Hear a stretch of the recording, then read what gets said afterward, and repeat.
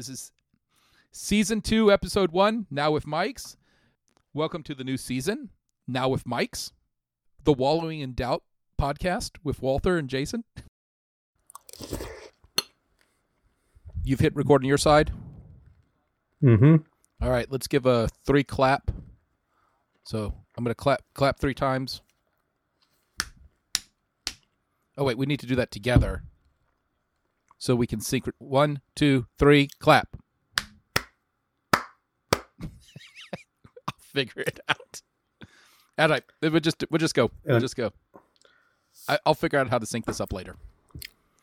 I saw professionals do it once. I have no clue what I'm doing. You YouTube it. It's instructional videos. Yeah, it's instructional videos. You can learn everything on YouTube. See if I turn up my gain just a bit. Oh, this mic is gain hungry. I have my gain up at like 80-90%. Wow. So anyway, let's get started. 11%.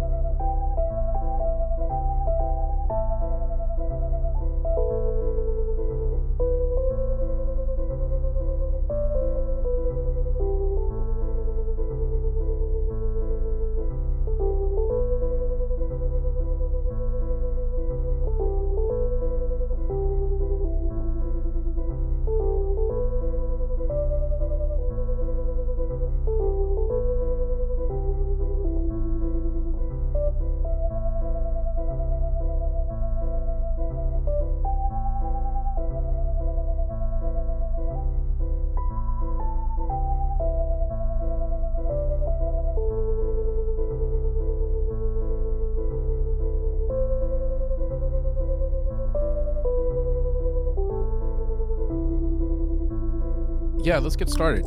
This is the Jason and Carl show. Episode 7 just dropped. So anyway, hey, welcome to The Optimist and the Know-It-All. Now, Season 2 with microphones. Yeah, microphones. So we'll see how this improves the About quality. We'll see how this improves the sound quality. We'll see this gets rid of external noises of people playing with things on their desk, of people's chairs squeaking, of people eating in front of the mic and drinking, stuff that, we haven't got any comments yet because, hey, you 4 people who download our episodes as soon as they come out, this is going out to you saying thank you. For sure. You 40 people, You're... you 40 people who downloaded the Zelda episode, big thanks to you. You 180 people. Well, you 180 downloads so far. I know. What is this? Humble bragging? I guess. But yeah. Anyway, that's where. Wow, those are the numbers, huh? Those are the numbers. I got them. So I don't know if you noticed. Cool. Did episode 7 show up in your podcast player of choice? Obviously, Overcast.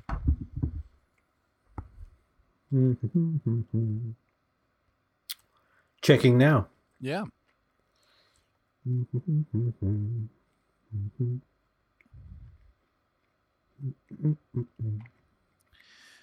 But Walter's Job.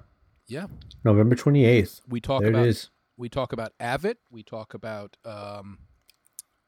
pedagogy. We talk about quadratic equations and parabolas. Oh yeah, quadratics. And we talk That's always about fun. Choices of betting. Yeah.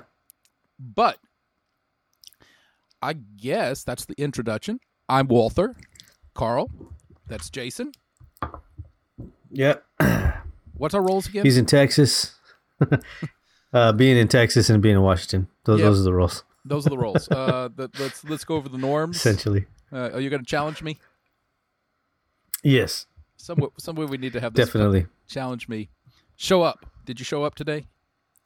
Yeah. I think we're skipping. That's 1 and 4. I'm skipping. We're skipping 2 and 3 of the norms.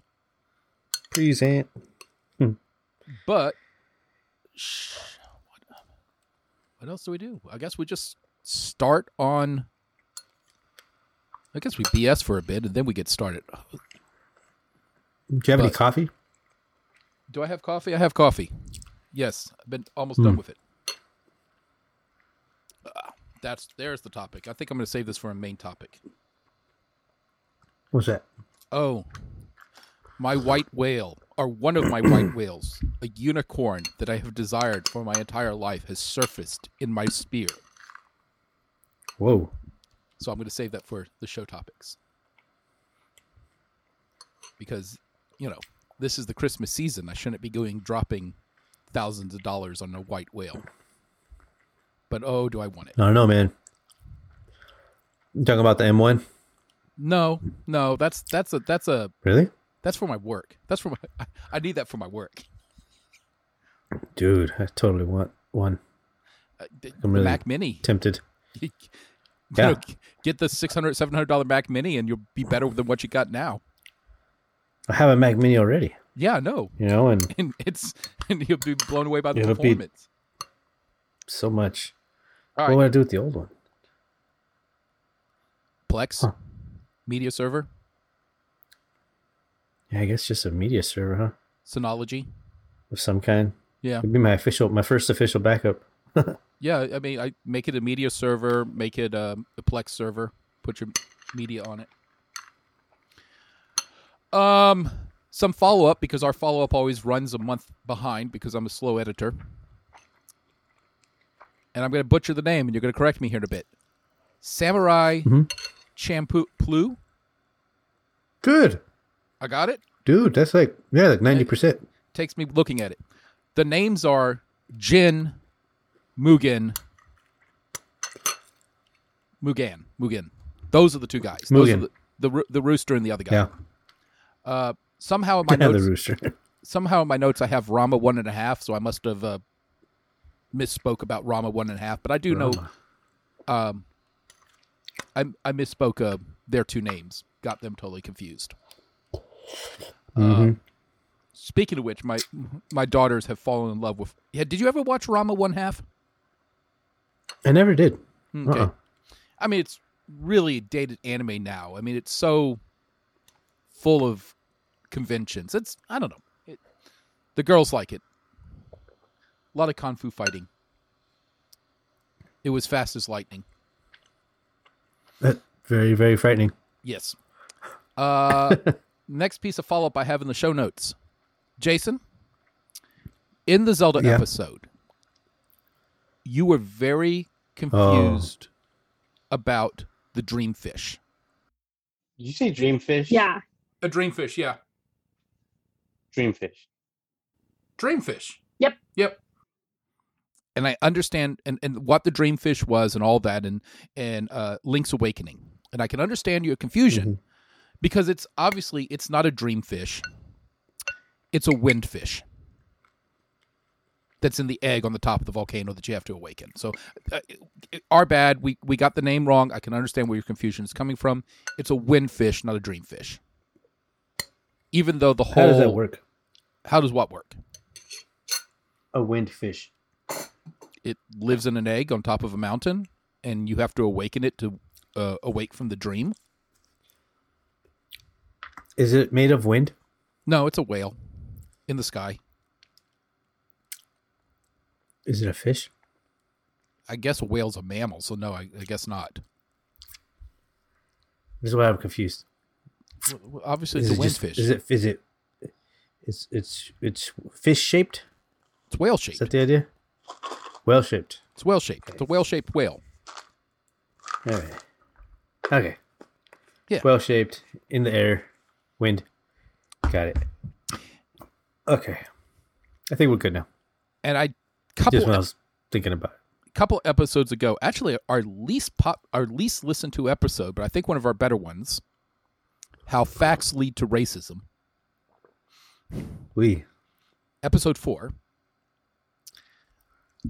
I had a personal commenter. Somebody contacted me personally, and they were upset with me because I never defined what a fact was. I just went on my normal Walther rant of facts can either be true or false. Facts are not true. Facts are just things that can be proven, right? And I can understand where the confusion comes from. That runs a slightly contrary to such sources as Webster and Oxford. But, who are they to tell us what to do? Plus, Oxford, that sounds very European. Just, come on, personal freedoms here. But we must have standards, Carl. Not in Right? English. Isn't that what they tell us? Not in English. And of course, if my wife hears this, I'm going to get in big trouble because she does. Not in American, maybe. But in English, yes. Yeah, in English. There's an entire. There's a whole thing for the language. I never defined what I defined. I never defined what I defined as a fact. And so for me, I think it's important to make the distinction between a fact and an opinion. And my definition of a fact is something that can be proven. And my definition of opinion is something that can't be proven. So therefore, you can have, in my cosmology lexicon, you can have false facts and you can have true facts. Things that can be put to a test and proven. Like the color of someone's hair. Answering questions of what if. What would happen if? But opinions are things like freedom, hatred, loyalty, family. Excuse me. These are important ideas, but you can never prove them to be true or right. But you can use evidence to argue them. But anyway, that's a slight bit of my cosmetology. That's the wrong word. Well, cosmology, but I know what you're trying to say. Yeah, I'm looking for a different word. Worldview. All right, anyway, that's the follow-up I got. You got any follow-up? No, man. It's been so long since the last time we talked. It was the. I like that last thing. It was a month ago. Last thing I remember was Zelda. Yeah. I only have. we talked about the job. But. Yep, I have the immediacy of that because I just got done editing us talk about the job.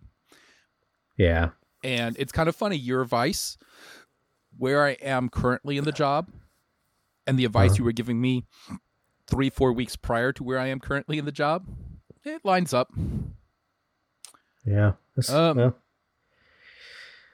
That's good, I guess, in a way. Well, it's food for thought. Let's say that. It has given me things to think about. Lots of opportunity in that job that you have right now. I mean, I've known you for years, and it really, truly is an opportunity. Yes. Opportunities and stuff, Yeah. It's the kind. Go ahead. Oh no, you're gonna have to help me envision these opportunities.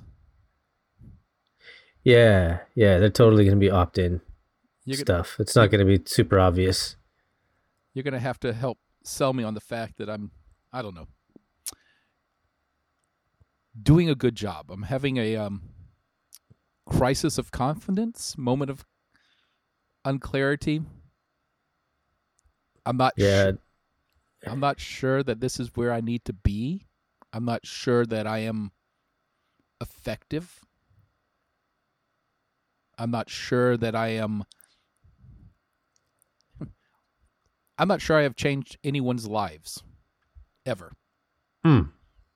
Well, just like you joke with me. Isn't that the calling of a teacher, right? To take this student and put them on a better path than when they first encountered you, right? That's the calling of a teacher, right? that's part of it, I think. Yeah, in general.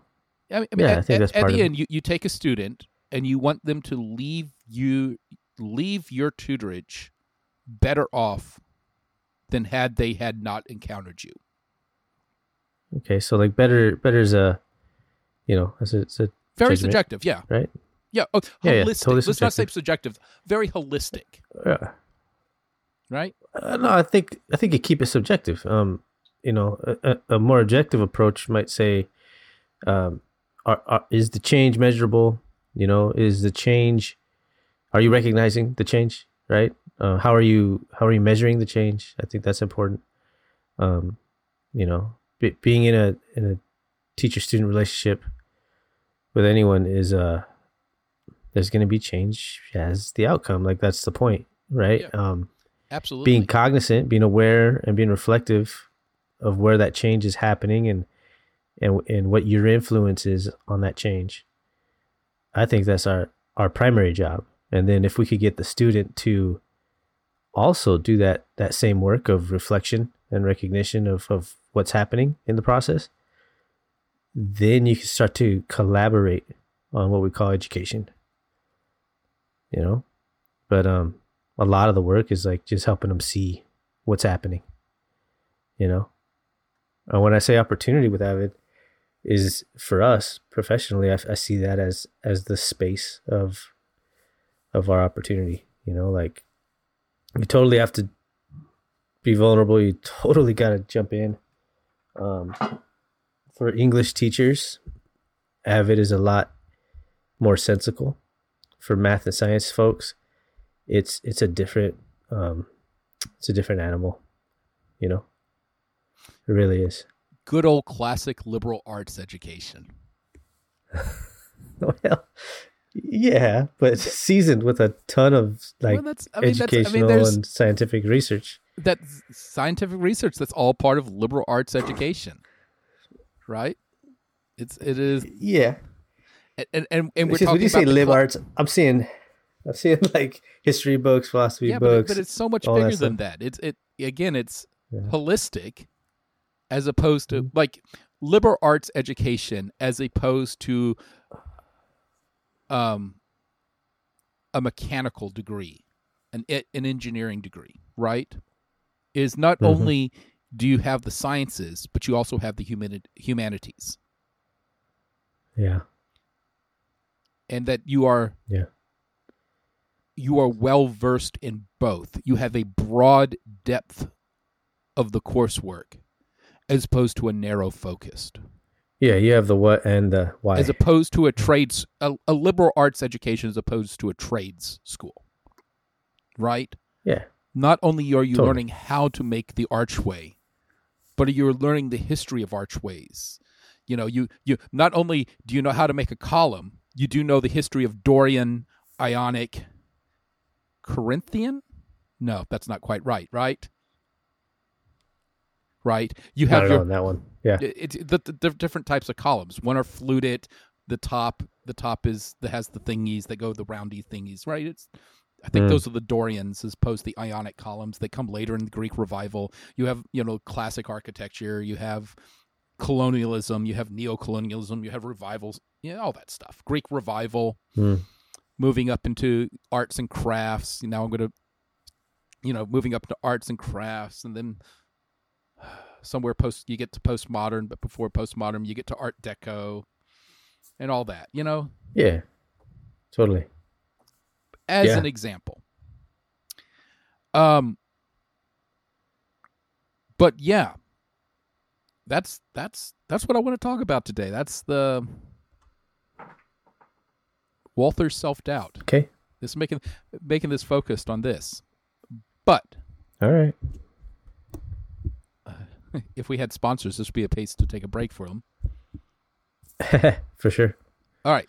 But I also do have the white whale story. So let's hit the heavy stuff first. Okay. Let's hit the heavy stuff. All right, my friend. Unless you got a topic. Self-doubt. No, we're good. This is yeah, I definitely got things to say about that. Self-doubt. It's a dangerous thing. Is that? I don't know. I don't know if it's Like if you have... Never mind. That was a dumb question. No, I think self-doubt is helpful at times. You know? Yeah. Keeps you honest and all that.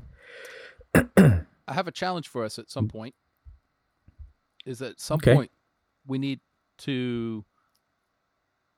I'm going to skip this. We'll come back to this because we'll try to stay focused here, as my ADHD brain does not allow usually.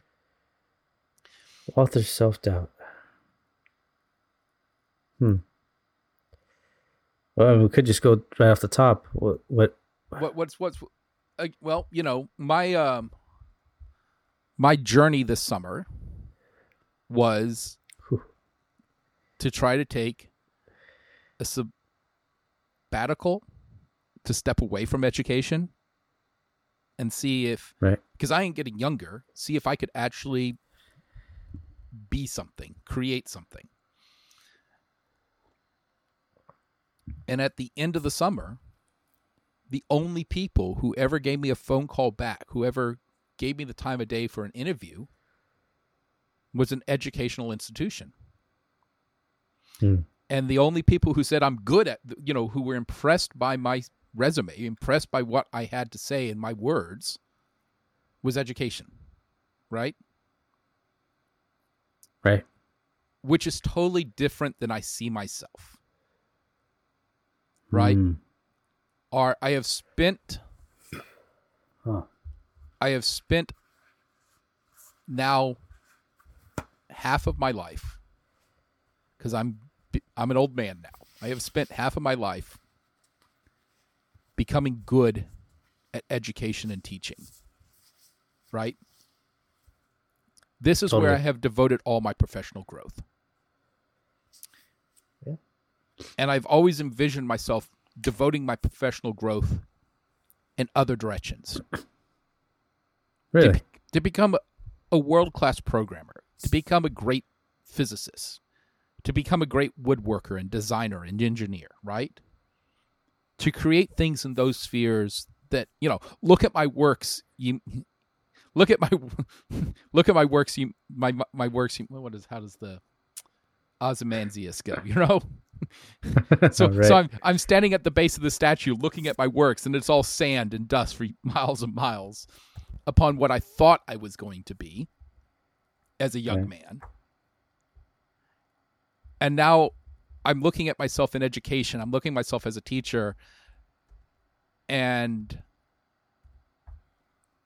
I'm like, I never wanted to be a teacher. I can't help but get good at it, but then I go, am I actually good at all these theories, all these thoughts, all these philosophies about education and how to educate the youth, how to deny the gods and corrupt the youth, all these things that I have here, am I actually good at it? Am I actually effective? Or am I just a curmudgeonly old man who doesn't know how to educate, doesn't know how to connect to people? Or does all my foibles and rough places get in the way of me being an effective educator? Well, yeah. Right? Am I up to the challenge? And then if the answer is no, because that's kind of where I'm thinking, I'm like, no, I'm not up to the challenge. If that's actually true, I'm not up to the challenge, then what am I good at? Up to the challenge, huh? Right? You know, some people think I'm good at it. Right. I don't necessarily believe it right now. I don't know.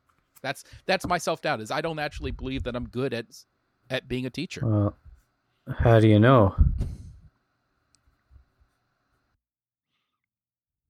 Well, how would I know if I was good?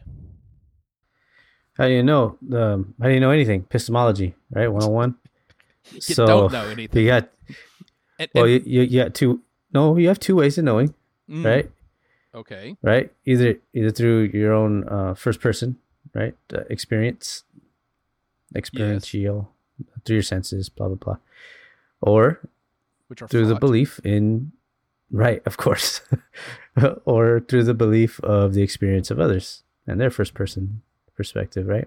Yes. So if this is the thing that's been helping me lately is I try to go back through and figure out. If you're going to ask me to have to okay. talk to people, Jason, this is a little bit much for my introverted self. I don't want to talk I to know. people. I don't want. Damn it! No, Let me wallow in my pity.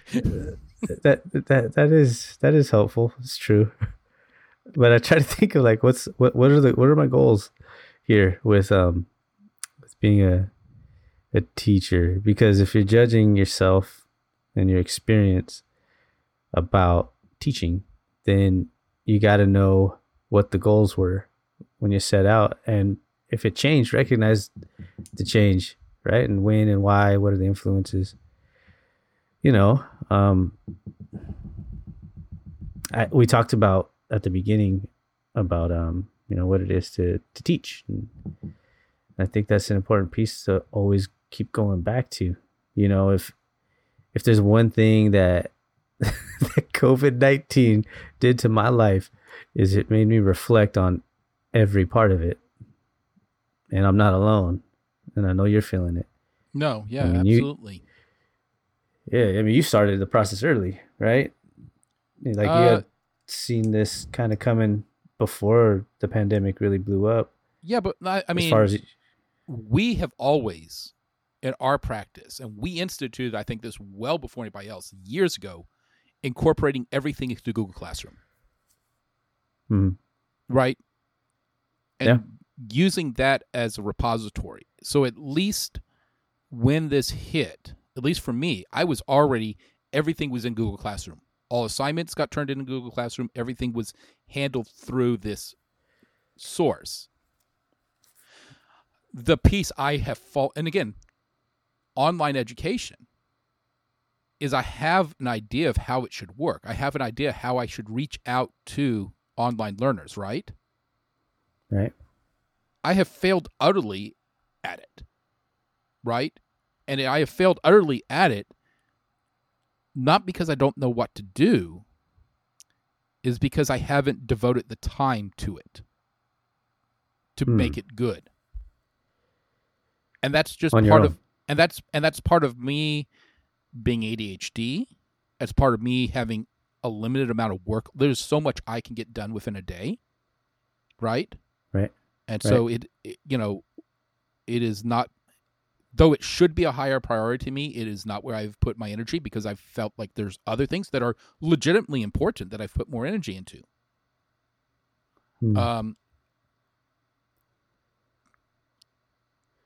Yeah. And that's also that's also hell of that's a lot on me of effort.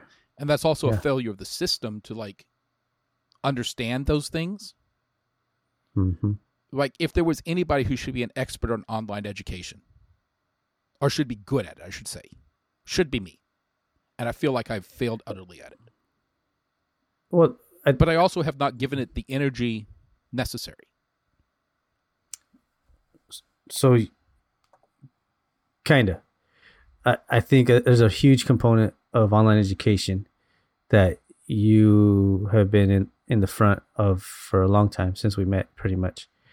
And that is envisioning components of the classroom system and how they would exist online, right? How envisioning, how they could be pushed like experiences, data collection, data analysis, and I mean, really just that the submission process, right? Of a student, let me see your thinking, right? Let me see your thinking, and here's how it looks online instead of face to face in a classroom. You spend a lot of time thinking about that and understanding ways to do that. This new reality of online education takes more than that. It takes about two or three other components. It is the one thing that I think we both would agree that would improve the quality of education so much is more meaningful planning from teachers, right? Give them the ability to better prepare lessons, right? To more thoughtfully think out the Yes. entire lesson process, starting with assessment first and working your way backwards. And education is not designed in a way to allow that. You know, the system a lot of times is not designed. It's designed for efficiency. Like, what is the greatest number of students that can be touched in a day, right? And not what is the best quality of that interaction with students, right? We as teachers are expensive units in the cogs and the machineries, right? We're the most expensive part of the school system, right? And so As a whole, yeah. So if you can have a teacher teach more students within a day, that increases the efficiency of this building, right? But it doesn't improve the quality of the education. Right. Right. Yeah. And each teacher's individual in their approach, and but also collaborative, right? The teacher needs hopefully the teacher needs both individual planning time and collaborative planning time built into their weekly schedule. Right. Oh, One of the successes of Sunnyside is PLC. Is that weekly no doubt. Weekly Absolutely, collaboration. 1000%. Yeah. And that is so rare, right? Because that is meaningful PLC time where actual work gets done. But that was hard to establish, right? It took a huge, gigantic rock thrown in the pond. It took a year or two. And look at any successful PLC currently working in Sunnyside, and that was 2 years of rough going to get it going. Mm-hmm. You know, so it's... Well, you know, I think... Big side. Yeah. This is my feeling. You know, that's where I'm at. Yeah, bro. We recently revisited our schedule, right, for online. Go on. And when looking at what were the priorities, right? We have Grizzly PLC, right? Yep. This is awesome. Yes. This is awesome structure in our school where representatives from each department get to come in with representatives from the different parts of the admin team, come in, all representing the high school. And we talk about school-wide systems and how to improve them, what the direction is from our admin, of course. And then they hear the input, but they also collaborate with us in developing those systems. It's not just a report out. It's not a meeting for the sake of a meeting. It is important work that is done, and it helps us have buy-in, right? It helps us totally have buy-in, just like we want you trust what the other develop in our departments are doing. classrooms. You can look at the other because teachers we in hear the it. school, Yeah. and you're like, it's not like, oh, what are they doing over there? It's like, oh, what are they doing over there? Is this something I want to emulate? Or and so when a student says something, you kind of know, oh, that's what they're talking about, and you can kind of gauge how they're doing. Mm-hmm. Yeah, I mean, you know, we have. So what I like about it is it's that, and I don't remember the theory, but it's that idea of, you know, as you and your admin interact, you develop that same interaction with your students, where you're the admin and, you know, and they're the employee, I guess. But anyway, my point is, as we went through all that, we discovered a couple of those things you mentioned, which is informal leadership, the planning time. Well, it's transparent leadership. Okay, you know? yeah. Like I know what what my bosses are thinking. I'm able to be heard, right? And my voice has an influence in the direction of where we go. I know it's not that I'm there to question what they're doing, but I'm there to interrogate understand, or ask questions about the motivation behind the policy so that I can have exactly to understand. I'm not there to change the policy, but I am there to, if I see a problem coming up, we can address it before it gets rolled out, right, instead of afterwards. and to understand Yeah. the motivation, and then take that back to my department. And to be fair, one of my faults when I'm in the PLC, and that PLC, is that sometimes I'll see a need, or I'll see a problem, I'll see an issue, and I'll have such strong feelings, and not just personal feelings, but like, I talk to my science PLC, and then I get those feelings bolstered and strengthened, so I see a need. So if I see a need, I try to make it really, really apparent. And it turns into me pushing more than what, disrespecting the relationship a little bit, like you got to show up and just say, hey, here's what's going on. And then you listen and watch for understanding on the other side, and trust that they're going to be taking that into consideration, and not telling them you need to take this into consideration. That is not the role. That's not the relationship goal, and that's an important piece, because it keeps you humble, and it keeps it a team. It keeps it a round table, not a oval table, Yes. And yeah, really important. So, but some things that came out of the schedule talk were that, schedule talk. Number one, we definitely needed to have choice in the time that we meet up for our PLC work, but we also need to maintain our PLC time. But we also need to have time to meet throughout the week available, flexible, so that we can show up and do our collaborative work, right? And that it's built into the schedule and expected, right? Like, not expected in the way like admin says you must also meet every day, no, but that admin's given in the schedule flexible time for your teams to meet up, to maintain continuity, to maintain relationships, to maintain any of the things that we want to provide, so that students have consistency. Because with so much freedom and so many traditional structures evaporated, right, through the pandemic, yes, the consistency is going to be our new structure. I might have in a different lifetime written a thesis of which the conclusion was that for effective online education to work, that the students do need a consistent time to meet with some advisory mentorship relationship with a teacher, in which that teacher provides them support, encouragement, and generally the feeling of, you can do this, and what can we do to help, right? Absolutely. With online education, the bulk of the instruction is not going to come from the teacher, because the kid has a lot more time to pursue thoughts and ideas and study asynchronous, right?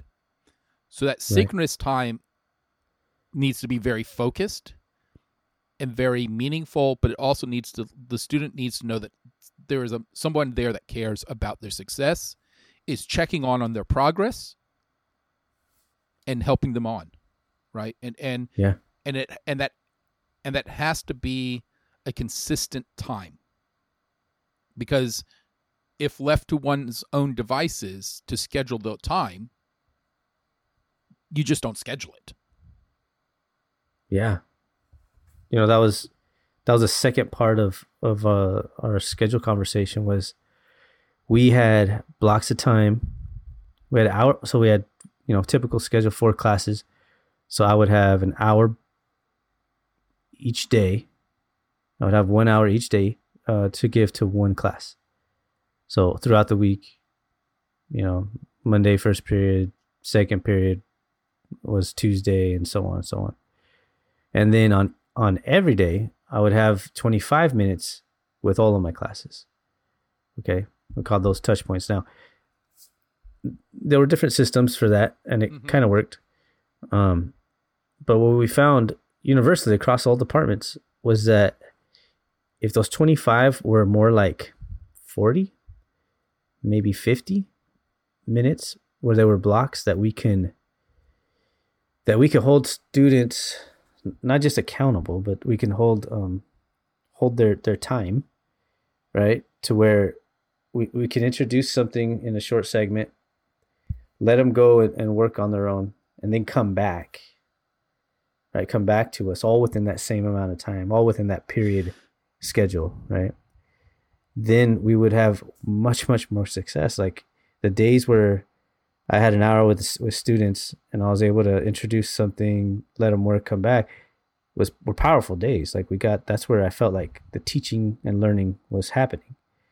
But the days where I was like there, introduce something, okay, you got the day, I'll be available, here are my hours, please drop in, that kind of business, 30% of the students would engage, And as a person, I would love to be, sometimes I have a hard time being imposing like that. Mm-hmm. I want the horse to drink the water. I want the horse to come to the water and drink it. And you got to make it easy for the horse. Yeah, you do have to make it easy for the horse. And put the water at the bottom of the hill. And sometimes I forget that I am I do. Sometimes I do know I'm the authority figure, and sometimes I forget. And it's like, hey, we're all having fun here. Let's just, is this work out for you guys? Right? I want to be open, right. And I'm like, no, I'm the teacher, and I need to impose some sort of order, systematic stuff, right? But I'm also trying to avoid being Herr Teacher, being the authority, right? It's my way or the hard way, right? I'm already a prickly personality to start with. All right. I'm more quicker to criticize than to praise, right? I find fault totally, and for me that doesn't come from a place of negativity. That comes from a place of encouragement, right?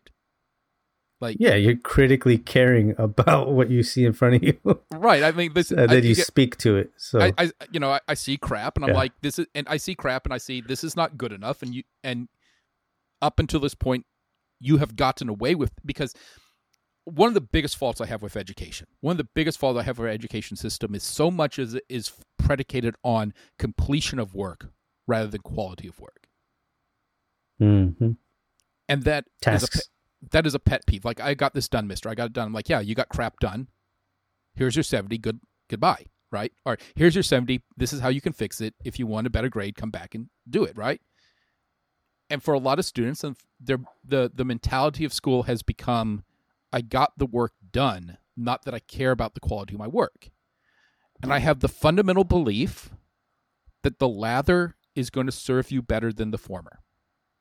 That getting work done in the modern job place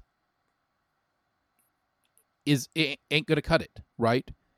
People care about what you have done well, right? People will be judging the quality of your work, right? People are not going to see, oh, congratulations, you wrote a paper. They're going to read your paper, going to say it's crap, and not give you the time of day. And even in this little me telling the story, you can see how negative I sound, right? You can see how hostile I sound. Well, I mean, you're only looking at it from one side, though. Yeah. No, you're only looking from one side. Like if I asked you to look on the other side of things, use positive words, the structure would be the same. There would just be less of it, right? And from the teacher's perspective, it takes a hell of a long time to give meaningful, constructive feedback. Oh gosh, yes. It is.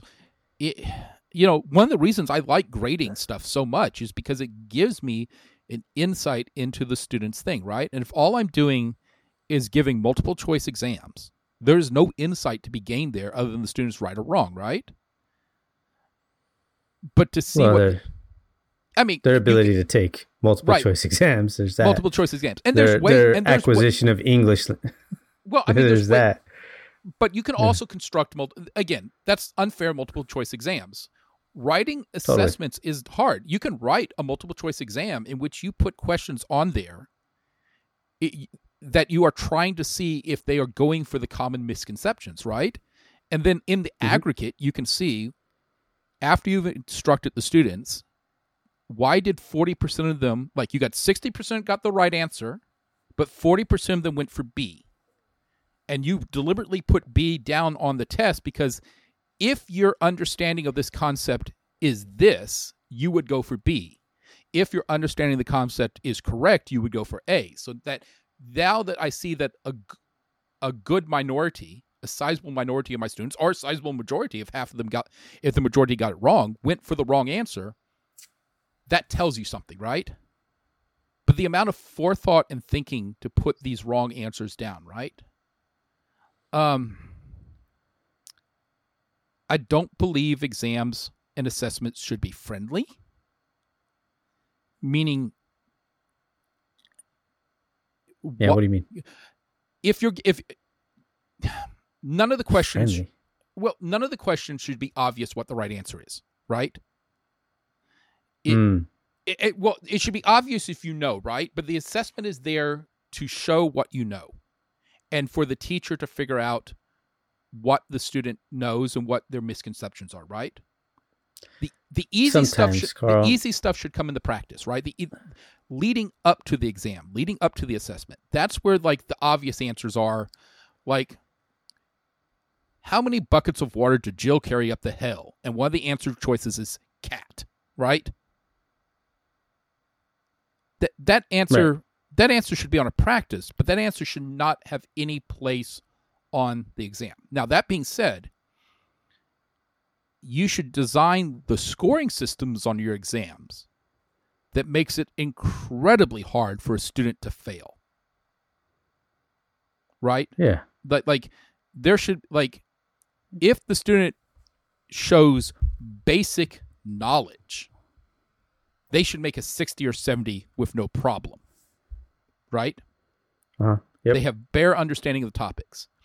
So the questions should be hard, but but the grading should not. Right? And again, those two should be separated. But I want to assessment should test the student's knowledge, not the student's test-taking ability. Well, and I think what online teaching and learning has sussed out for us is that our way of looking at assessments needs to change. Like, yes, we both were on the same page when it comes to that statement you made now about assessment. The purpose of an assessment is to show knowledge. That is part of it. For me, that's dropped to like 40% of the goal of the assessment. The bigger part that I need to be checking in on with every assessment is their thinking, right? And like how to make that transparent on an assessment. Insight to their thinking at that moment. Absolutely. Thinking. The way that they're coming up with knowledge, right? They're all going to walk away knowing something from my class. Something about me, something about themselves, something about the subject, right? How did they construct that? That's where my work is being focused.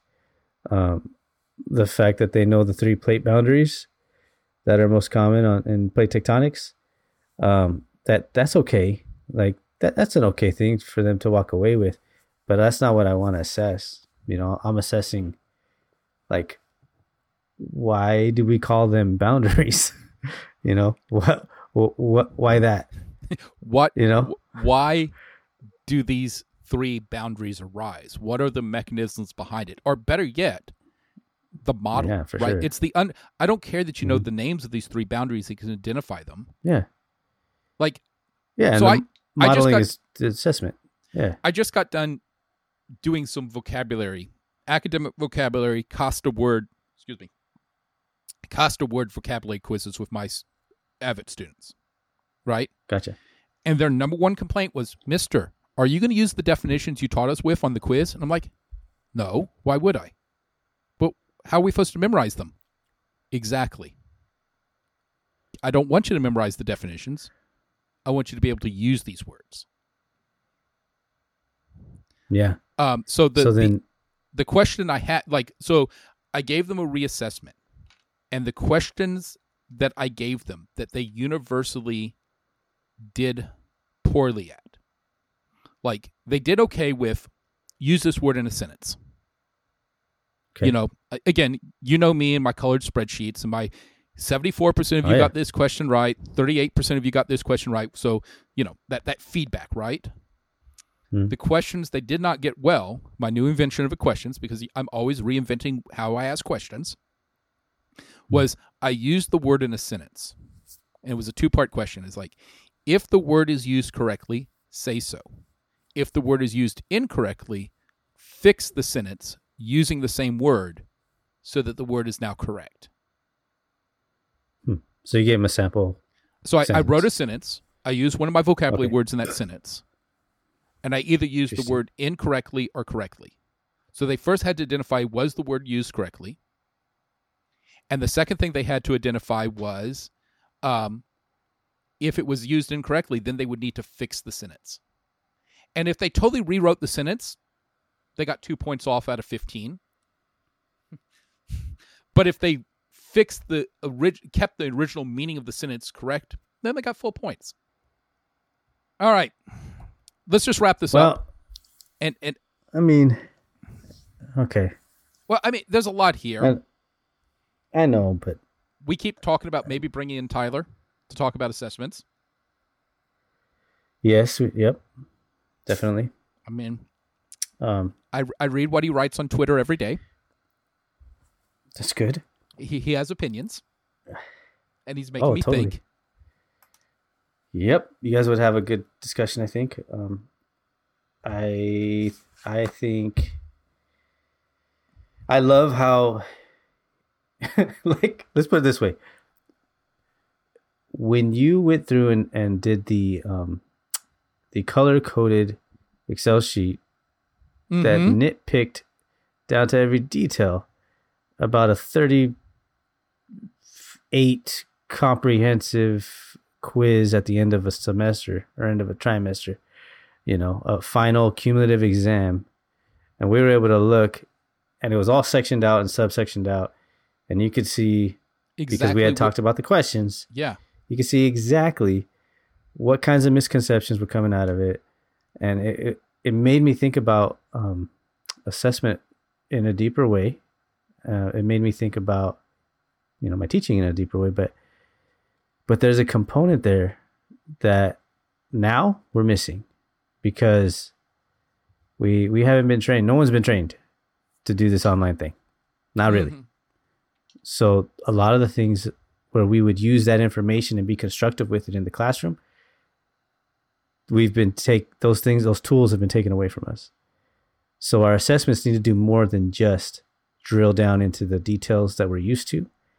Our assessments need to bring out, in some ways, a lighter touch, and they need to bring out SEL needs. SEL? You know, needs for SEL, social and emotional learning. Okay. Right? Like our assessments need to bring out some of that, and it needs to inform the context of our assessments, right? Like, because it's such a powerful influence. It's such a powerful influence in how a student performs, as far as their emotional state, where they're at, what they're dealing with.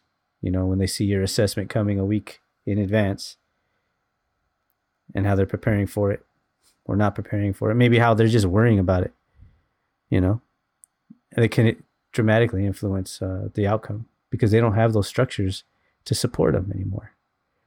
You know, your traditional student might have shown up every day and asked their questions, you know, and now showing up is... Again, that you have to avoid that situation where it's always, you think your class is doing okay because it's always the same students asking questions, and you're missing the opinion of the other 80% of the students, right? If you have a class of 10 and you're only interacting with 3, right? So if you have a class of 10, you're only interacting with 3, and you think that is reflective of the whole class, your perception's not. Again, it goes back, as we said much earlier, your perception is not worth anything, right? Your perception is clouded by your own biases, right? And sometimes you have to look at data to know where you have a feeling where things might be going wrong, but you have to look that up. And that was the power of the color-coded spreadsheets of like, oh, we sucked at this word. We sucked at this concept. And then go back and reteach it, right? Show the honesty of like, this didn't go well, but I'm willing now to spend time to reteach you this. I value your education enough that I am going to take time out of the curriculum to go back and if I'm going back to make this important, that means this must be important, right? Yeah. And so I'll leave it on this thought. And if you want to follow up, that's fine. I am doubting myself because, I'm lacking a way to evaluate my overall effectiveness as a teacher. And my perception of that is that I do a poor job at it. That words and thoughts and ideas come out of my mouth. And teenagers and students discard them. They're like, you don't know what you're talking about. You're not in touch with me. You're not providing me what I need. You haven't helped me. You've just caused me a source of stress and anxiety and suffering in my life. You have not inspired me. You have not made me a better student. And again, your perception is crap. But that's, as we go into these dark winter months and, as darkness comes over the land, as we are stuck in this, as the number of COVID cases, as there's all this doom and gloom, as global warming is sitting there in the background waiting, just smiling, going, hey, have you forgotten about me, right? There's all these things, right? What is as the economic situations that we find ourselves in, maybe that's weighing on me, right? Maybe this is the early stages of depression. But I don't think I'm being effective. And I saw this. I've seen this for a while. This is not the first time I felt this way. And I tried to get out, right? It's kind of like a Godfather. I tried to get out of education. I'm like, I don't think I'm being effective. Let me go be someplace else where I'm not teaching, corrupting youth. And I didn't find a way out. And I got dragged back in. And so, it's, if other people see good things in you that you don't see in yourself, you're probably at wrong. But it still doesn't fix the fact that you're not seeing skills and knowledge there. Yeah, well, depends where you're looking, buddy. It's that's what I wanted to follow up with you is like, you talked about, have you helped and have you inspired your students? Right? These are the measurements you've stated. Yeah, right? yeah. That you're looking for. So, have you helped is something that they have to tell you. Mm-hmm. I mean, the school's goals, so like you can help them in the school way, right? Like move them towards their diploma, right? But beyond that, it takes a careful evaluation of each student to understand whether or not they're getting helped. Right. And I don't know if I have the energy for that. Well, I don't know if I have the emotional energy for that. Well, then you maybe that goal should change then. Yeah. Because it's not just going to happen. No, absolutely not. Yeah. It's like there's a thing there's a thing I could do. I could put emotional and physical energy into this to answer these questions, right? Right. And I'm like, I don't know. Right? I don't want to coast. It's okay. It's okay to change that as a goal. Like, being helpful doesn't have to be the goal. Like, it could be something else. To be inspiring, that's always fun. To inspire a student, that is a very fun thing. Yeah, but that's still. And in your own life, You know, that's been a big part of the crux of your educational journey and mine, you know, is being inspired, right? Maybe. You definitely. Yeah, definitely. You definitely.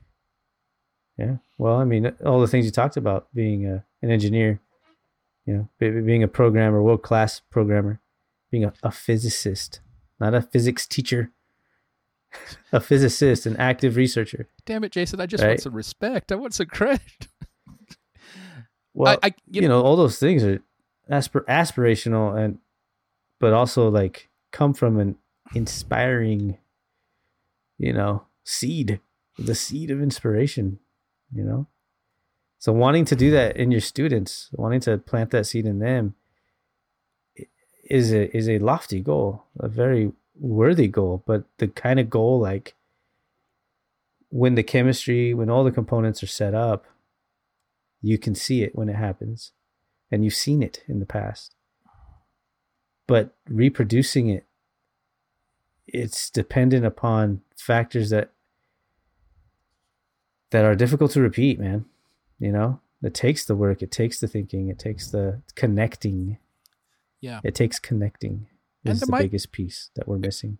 And there might be a slight narcissistic element to it of, you know, if you're at a cocktail party and you say, "Oh, I'm a teacher," Mm-hmm. that doesn't gravitate more people to you. Like, people don't gravitate to you, go, "Oh, tell me more about that," right? Everybody thinks they know how to teach. Everybody thinks they know how to teach. If you say you're a teacher at some cocktail party, people are going to give you your opinion of how to be a good teacher, right? And when I listen to these, when I talk to other teachers, they tell me about this. Their language is always so focused on, like, the students need to, the parents need to. I'm like, you're talking about things you have no control over, and so you're just now making excuses for why you suck at your job, right? Right. When a sentence starts with if students just, if teachers just, if parents just, right? If the admin just, right. Or when an admin said, "Well, if these teachers just," you already have shown to me that you don't know how to teach. You already shown to me that you don't. That it's about. It's like task management. Yeah, that's what they described. Every time there's a simple objective to accomplish, it's a task, and tasks are helpful in the Pavlovian way, right? Yeah. Like they're helpful to teach a certain behavior, but we're trying to get to thinking. That is education, is thinking, like teaching others a different way of thinking and testing that flexibility. Right. You know, very rarely have I sat in with a group of people talking about education, right? And they've been interested in listening what it takes to actually teach. You know, that the more they have opinions in a way that other professions don't. I don't know. I do want to move on because I want to think about this for a bit. Otherwise, I'm just gonna wallow deeper. Well, then, goals, I think. Yes. I wrote down, how do you know? And I wrote down goals. Have you helped? Have you inspired? You know, be clear with yourself about what your goals are in your teaching. My goals have shifted, you know, so much. A big part of my goal now is to provide consistency. And a place to connect with my students. The other, like, academic, I mean, there's some academic goals in there that I always get to, like, you know, modeling and, you know, diagrams, what those are, and like there's some things, but the main two is a place to, am I providing everyday opportunity and a place and a space to connect? Am I being the first one to go out there and offer a connection with them about me so they know me, right?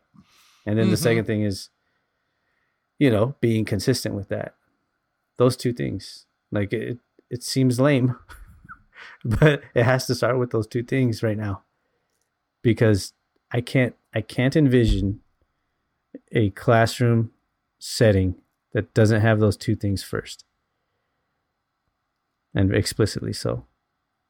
Not just because they show up for class, not just because this is school, but because I've actively thought about it, collaborated with my team about it, talked to other educators and professionals and friends about these topics, then came back into my own head, then put it together and tried it out in class multiple times.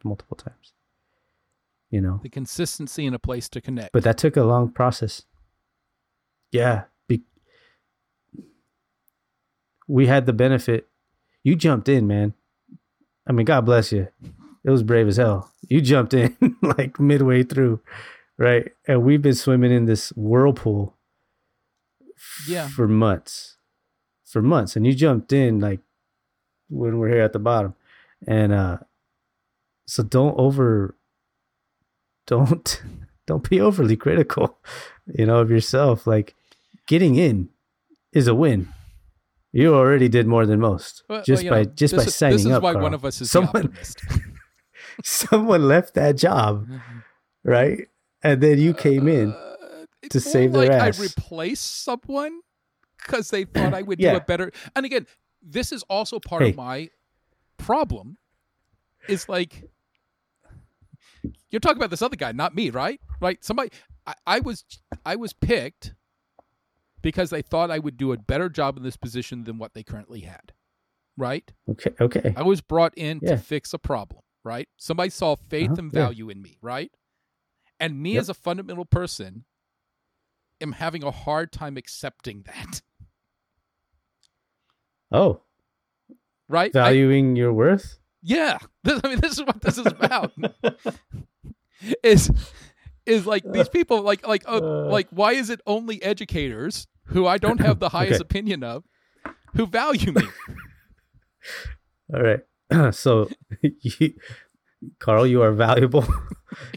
you are worthy of and gosh darn it, people like me. Yeah, people like you. Why they like you is a different topic for a different show. No, Carl, you are a professional. You always have been. Okay, not always. There's no absolutes with Carl Waffle. Why people like me. But no, seriously, well, I mean, you are a it's getting unique. People, it's getting people past that point of, oh, yeah, your heart's in the right place, right? Which is, that's part of the self-doubt of like, okay, yeah. Anyway, I'm gonna have to reflect. I had this conversation with somebody else who's getting out of education last night, for other reasons, right? Mm-hmm.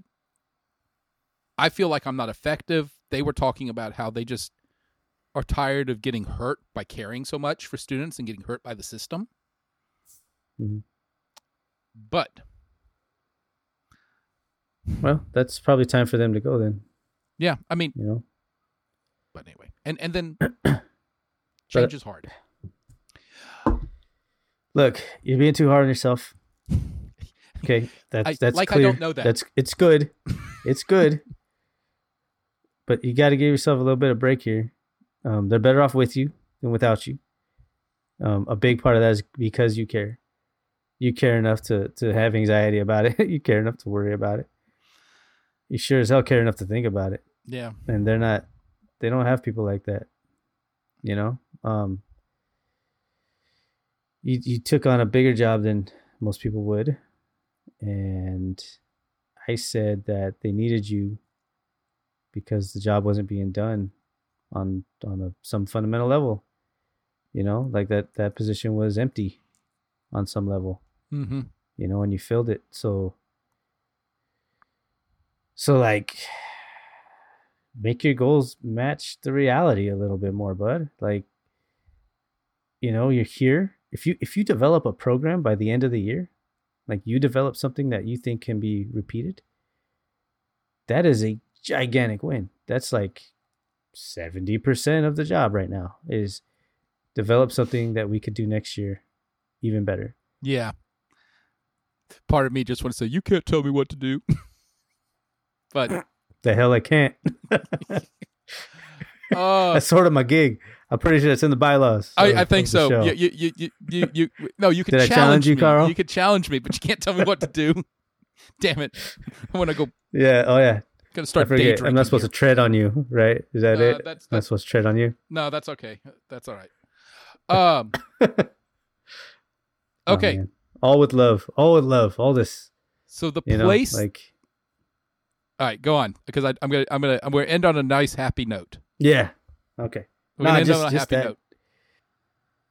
So, you know how I like playing with function generators and speakers to make weird noises in class. Yeah, square waves, man. Square waves. And you may or may not have known that my entire life, one of the things that I have coveted my entire life is a Moog, or a Moog, M-O-O-G. Oh, yeah, right. We talked about this. The place that I bought this microphone for, the Vintage Equipment Store, on their Instagram page last night, teased that they're going to have an upcoming Moog Prodigy for sale. It has been my life's dream, always to own a Moog. And now in my hometown Vintage Equipment Store, there is one I know of. Can you guess how much these things run? Oh, there's links in show notes. I would, but it wouldn't help. There's links in show notes. Yeah. They run about $1,500. Whoa. It's a Moog, right? Like a Moog. And by the way, Moog, you think GIF gets people pissed off? It's GIF. So I'm not sure GIF. what you mean by that. It's GIF. It's totally GIF. It's GIF. No, there's it's been only GIF forever. No, it's GIF. Oh my gosh. Okay, Jason, you know the correct way to do this, right? There's only one correct Go pronunciation. on. You wait for the other person to say it, and you say it the other way. That is the only correct way to do it. Because guess what? It doesn't matter. Syracuse aside, it doesn't matter. I was going to say, it totally matters. Words mean things, Carl. Your words mean things, but pronunciations don't. Mean things. Yes, but pronunciations don't. Right, that's fair. Words means things, pronunciations don't, right? I was pissing my students off the other day. Or. Or? R or or. R or? R or. They are the same thing. R and or? R and or are the same thing. There's R, and or. There's an or. O-R. There's an or. There's an or. An O-R. Which is a paddle. And then there's R, which A-R-E. is a state of being. R can also, O-R can be pronounced as R or. Or our. There's our. Yeah, that's it. O-U-R. It just depends which dialect you're speaking, right? People who actually think there's a difference between pin and pin. A pin and a pen? Yeah, sometimes you can make it different, but sometimes you can make it the same. They're two different words. What are you talking about? Yes, but they can be pronounced the same way depending on which dialect you're speaking in. Well, one is, I mean, you could say it correctly or incorrectly. No, in your dialect. You think in your dialect. Right. So there are places where pin and pin are pronounced the same. And there are places where they are pronounced differently. They sound the same in pronunciation. But they are pronounced either correctly or incorrectly in their dialect. There are places in America where pin and pin sound the same, and there are places where they sound differently. True. But some of those people are saying it wrong. No, you can't pronounce. Yeah, totally. No, it's like pecan and pecan. Well, right? I mean, that's a shooting offense, but that's a different story. Yeah, true enough. All right, tell me about your Moog. Just that it's available. Like this is the fully. This is me putting two function generators boxes Jay-Z chained together and messing with the dials with a keyboard. This is the epitome of, this is the ultimate, not synthesizer. It is a analog synthesizer. I mean, I already own a Hammond organ. Yeah, So, you do. You know, again, that analog synthesizer this is like, it's a coveted item. It's a coveted item. It's definitely your nerd cred for sure. Yeah. I can make all sorts of annoying music with it. I can sound like I'm Rush. Yeah. I'm just one step away from prog rock. Prog rock. Yeah, he's going backwards to go forwards, I guess. I don't know. That's cool, man. I'm glad. I'm happy for you. It's you know, the likelihood I'm going to be able to get it. I don't have $1,500 laying around. I don't have that. Just like I can max out a credit card. You know, and again, so there's a thought. Is like, this is a life dream. This has always been a life dream. Like I've teased, I want the big ones. Like the big ones, the whole boards, you know, Mannheim steamrollers, all the synthesizers from the 70s, those run about $80,000 to $60,000. Right? Jeez. That's a lot. Like basically, do you like listening to music from the 70s? It was made on a Moog. Wow. Yeah, I don't know. I do like 70s music for sure. Then you're listening to a Moog at some point, right? So, yep. Anyway. Cool, man. Would I have a clue how to use this? Is this anything I would, you know, professionally be using? No. Oh, just a possession. It would be a fetish. Yeah.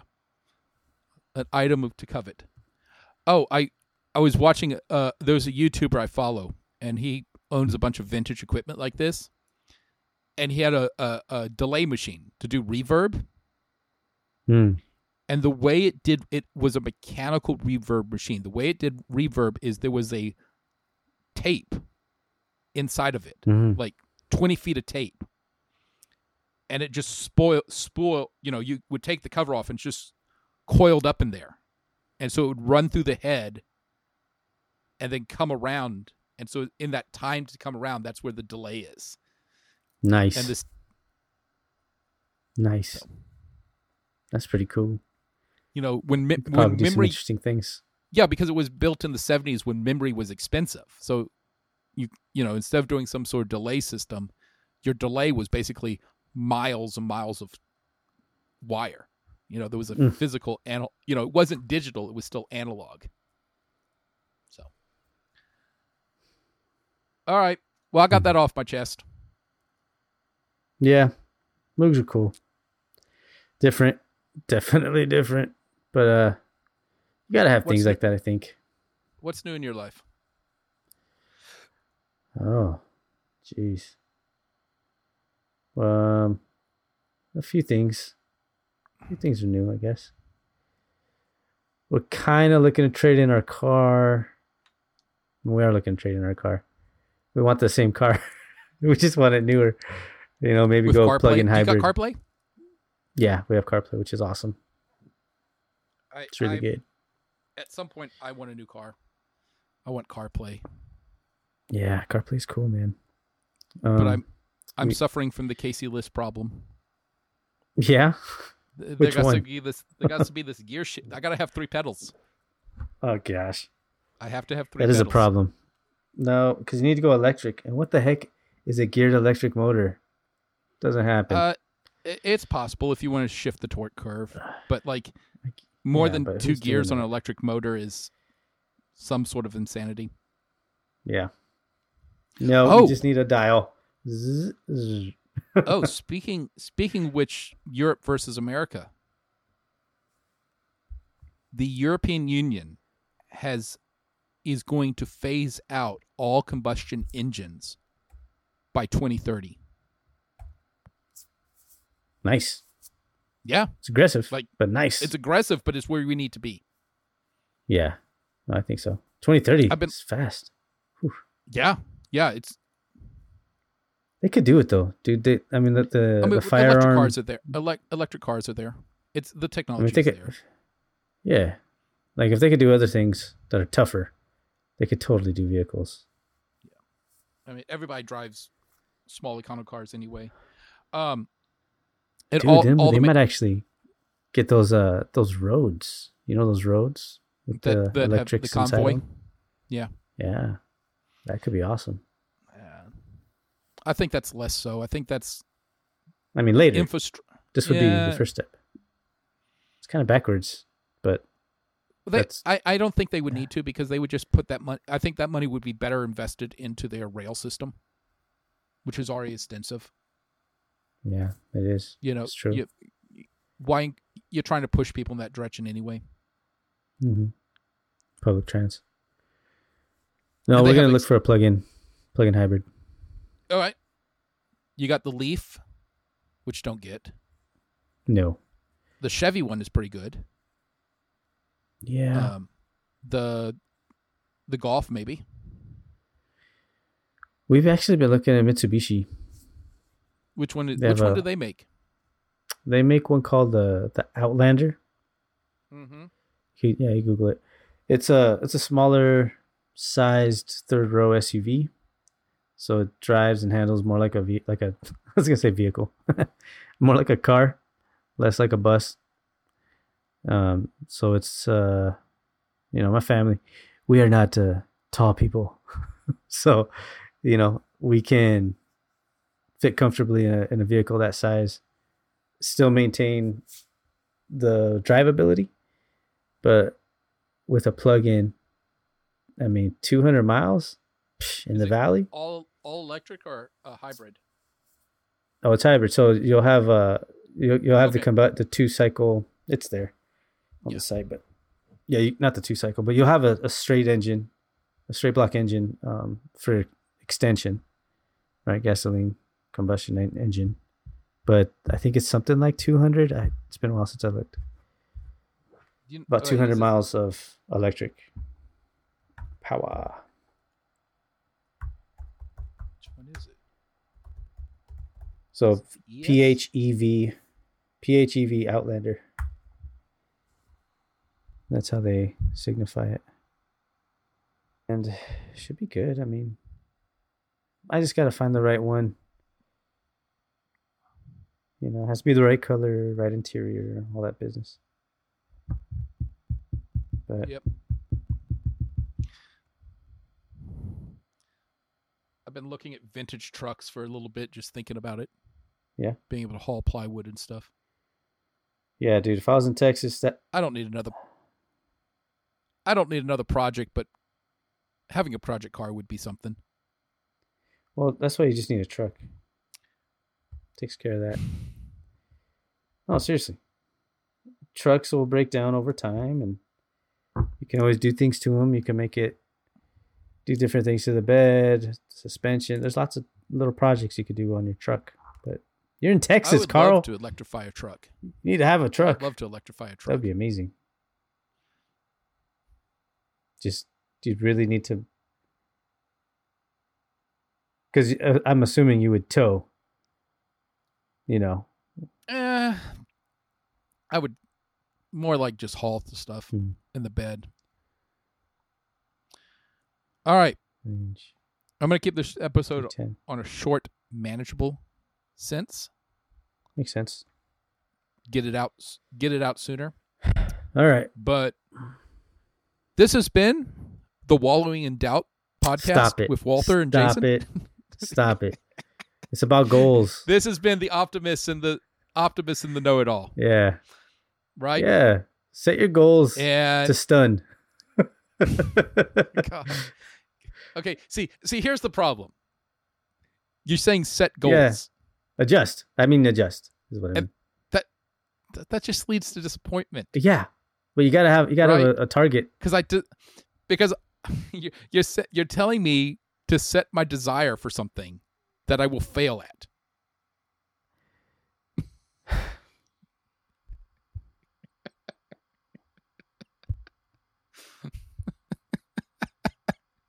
If I don't have goals, Jason, then I have never had failure. When you cook a meal, you're setting a goal. Yeah? Yeah, one of those goals is that hopefully it's delicious. It's not always delicious. I'm just and you still live and happy and you're fine, right? no. I go curl up in the corner and cry Kiss for my days. ass. God. No, man. You know what I mean. Well, Yes, I quit do. being- Yes, being I a do. jerk. I love you, Carl. Okay, I do, and I want you to do well. I want you to feel well. You're doing an amazing job just by stepping up to the plate and giving a damn. Just by doing that, you've already done a lot more than most. Okay, the fact that we had Yeah. this conversation is evidence of a greater thing happening here, and you're gonna stick with it. I'll say this. Yeah. So, did I tell you why I pissed off my seniors the other day? What unconscionable sins I committed in their Why or eyes? how? Why you did it? Yes. Is different than how you did it. I was frustrated with them, so I did two unconscionable sins. Oh boy. I gave them the quiz that I've been saying we were going to have all week on Friday, Pretty normal. and I gave them a seating chart. A seating chart. I was pissed off with their behavior. And so after they got done with the quiz and the seating chart, they went en masse down to the counseling office to complain about me. We did talk about Because, that. well, and it was kind of funny because I had already previously, earlier that week, had told the principal everything that was going on in my frustrations and dealing with it. So the principal is sitting there listening to them complain about everything I'd already just told them about. Mm-hmm. So, Nice. all That was the right move. right. The right move. Yep. You pushed them to react. They reacted. Yep. I mean, at least they did what you thought they'd do. No, but You I was didn't think they hoping for would. better. You knew they would. You knew they would. Come on. Yeah, You knew they would. but I'm setting some expectations and ground rules. Okay, well. I'm saying, like, Yeah. if I was you, I wouldn't wrap that rope around your neck as you stand on that chair. I don't think that's a good idea. Maybe don't use suicide analogies. That's probably a bad thing during the pandemic. Accidental. No, there's no accidental. accidents. Uh, There's no accidents. We are carefully well, it depends on calculating if you want to cover things up. professionals. If you want to cover things up, there are accidents. Yeah, I suppose. I don't know what happened to Johnny. Did I ever tell you the time the kid in the middle of class plugged something into the back of a wall socket? No. Like in the middle of class, No. he just shoved something into a wall socket, and it went poof. Oh no. It poofed. And so the kid it poofed, Oh, gosh. and the kid's standing there like with this look on his face of like, what just happened? And he was the dumbass who was being badly influenced by the students around him. Eesh. And the students around him basically suddenly went vroom, like moved away quickly, and he was standing there holding the bag. Oh, yeah. And I knew it was the other guys that encouraged, hey, why don't you stick this in the wall socket and see what happens? And he did it, and it went poof, and he was looking like shock on his face, and everybody else's. Anyway, this has been the Know-It-All and the Optimist.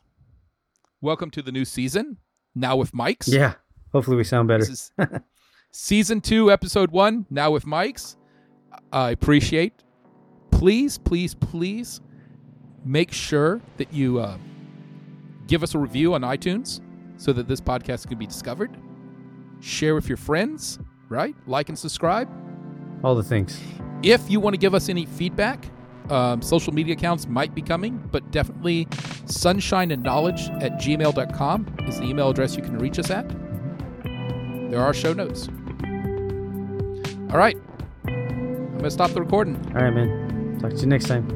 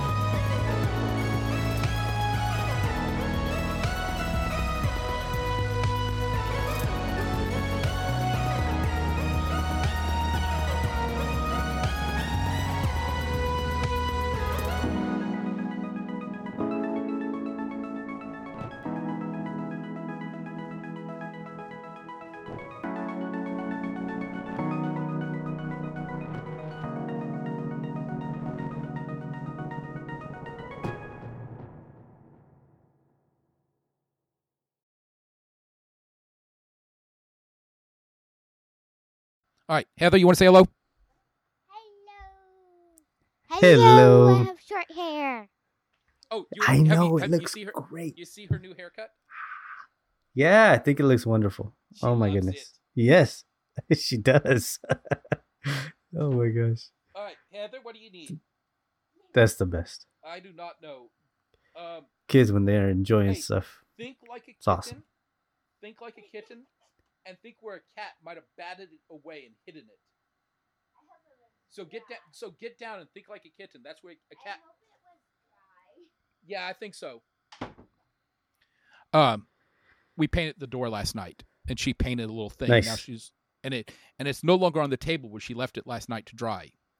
So the suspicion is a kitten has come around and batted it away.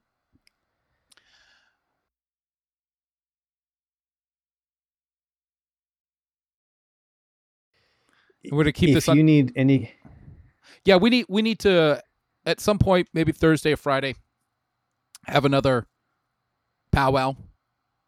sure. I like powwows. I still need to Definitely. think of what my final assessment's going to be for Avid. Maybe don't. Maybe don't. I kind of do have to do something, but I'm not going to have Yeah, them draw me. finalize the project. I'm not going to have them draw me a picture of a Christmas tree as a final because I'm not that person. That's a little silly. I've never been that person. Like again, like people like, oh, can we? Hey, have them develop community service. Yeah, Have them develop a community service project and how We're- it can impact. yeah, we're and nowhere, evaluate the impact on yeah, community. We're and- nowhere close to that. That would be great. We're nowhere close to that in structure.